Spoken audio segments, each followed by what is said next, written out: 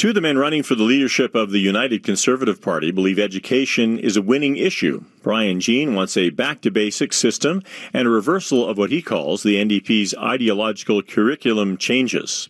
Jason Kenney accuses the government of social engineering and preparing a curriculum of political correctness.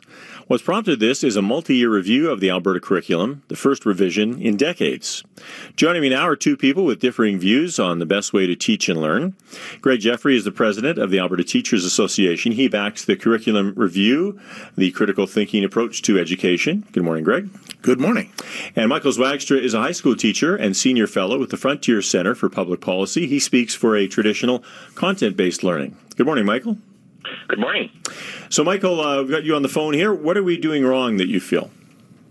Well, the problem is that the changes in the Alberta curriculum are reflecting an approach that puts too little emphasis on content knowledge. And by content knowledge, I'm talking about specific facts, specific pieces of knowledge that are relevant to individual subjects. And why content is so important is that you cannot have critical thinking without a substantial amount of content knowledge. You cannot think critically about something you know nothing about. So case in point, the recent debate about John A. Macdonald. Should schools be named after him or not? It's a relevant question. Well, the only way you can even begin to think critically is to know a whole lot of facts about who John A. Macdonald was, the political context of mid-19th century Canada, some of his strengths, some of his many flaws. You need to know all those things before you can even begin to think critically. So knowledge doesn't guarantee critical thinking because, yes, you can still know a lot of things and not think critically, but you cannot think critically without it. So content knowledge must come first. All right, Greg, how do you respond to the criticism of critical-based thinking education? I think when the curriculum issue has been politicized so much and it's been polarized, and that's the problem here. I don't disagree with Michael on content knowledge is necessary. It's where do we meet?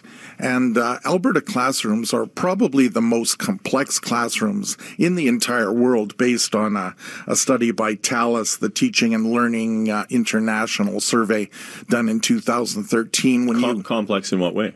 Well, when you bring in class size, you bring in the number of students to whom English is an additional language and students with exceptionalities or special needs. A one-size-fits-all, this is how we're going to deliver curriculum, certainly is nearly not as nearly effective as it could be. Well, when we talk about going toward a critical thinking way of teaching, I mean, do we have to subtract facts from that, or I mean, how do you balance the two then? Because you seem to agree with Greg on the fact that you have to have the facts before you can have critical thinking, right? Well, I think we need to focus more deeply on a smaller number of curricular objectives, and that's where the room for critical thinking allows. The reason we speak strongly, you'll hear the term 21st century learning used regularly. I like to refer to it more as 21st century learners, and that goes back to the diversity that we're experiencing in our classrooms today. 5 years down the road, when our students are out in the work world, and a lot of the jobs they're going to have don't yet exist. So how can we teach to those jobs when we don't even know what they are yet? So, Greg, do you think students miss out on some basic fundamentals when they're not taught content-based curriculum? Or Michael, sorry? Yes, they do miss out, and there's a variety of reasons that they miss out. You know, we hear these these statistics about the X number of jobs won't exist 20 years from now, or they're all going to be new. Pretty tough to measure those things, but I do want to point out that reading comprehension, your ability to understand what you read, is directly dependent on content knowledge. And a report that I did cited a lot of research studies that back up this point. The more you know about the subject of what you're reading, the more likely it is you can understand. So the fewer facts you have in your brain, the less that you know, the harder it is for you to be able to understand what you're reading. It's not enough to just simply say, let's teach students how to look it up and teach them how to use Google, because if you need to look up every other word in an article you're reading, you're not going to read the article because it's too difficult. The more background knowledge you have in your brain, the more you know, the more you're able to read. And the students that benefits the most and that need it the most are actually students who have come from low socioeconomic status homes, because they are the students coming to school with the biggest knowledge deficit opposite. And if we don't have a concerted effort right at the beginning of grade 1 to make sure that they acquire this knowledge, they will fall farther behind, particularly in their reading comprehension, and they read even less and then fall further behind. So if we want to advantage poor students, those from poor homes, we need to have a sharper focus on content knowledge. What's your thoughts?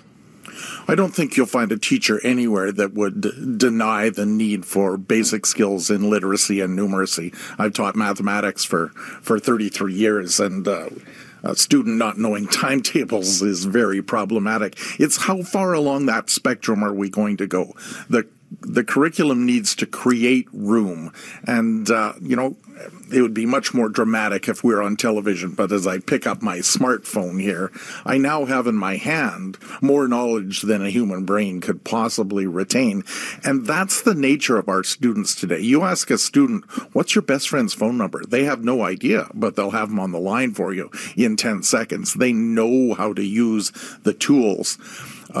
So yes, I will agree with Michael in terms of literacy and basic numeracy. That's required, but we need room to teach those critical thinking skills within the curriculum. Is there enough time in a day, I guess, is the question, Michael? Well, absolutely. And the key point that I want to emphasize here, because, we hear that it's a matter of balance. The point I want to make is that it's the content knowledge that makes critical thinking and reading comprehension possible. The problem with what I'm hearing and the problem with the curriculum direction is it's treating critical thinking and reading and numeracy as these abstract transferable skills where the specific content isn't what's important, rather it's these transferable skills. And the point I'm making, which is overwhelmingly backed up by research, is that they're not simply transferable skills. They are highly subject dependent in terms of the content. You can't read something, no matter how well you can decode or sound out the words or guess what the words are, if you don't have substantial background knowledge about the general context of what you're reading. Same thing goes for critical thinking. You cannot think critically about something you know nothing about, ever. You need to know something about it before you can even begin to think critically about it. If you ask a friend for advice, the first thing you're going to do before giving them the options that you're facing is give them the background about what you want advice on. Otherwise, you won't get good advice. You need the content knowledge. It must come first. It must take priority. Well, I want to thank you both for weighing in this morning, and it seems like a balance is the best between the two of you, as a matter of fact. Thanks for coming in. We appreciate it. It's my pleasure, Mark. Thanks, Greg. Greg Jeffrey, teacher and president of the Alberta Teachers Association, was in studio. Michael Zwagstra, teacher and senior fellow of the Frontier Centre for Public Policy, on the phone.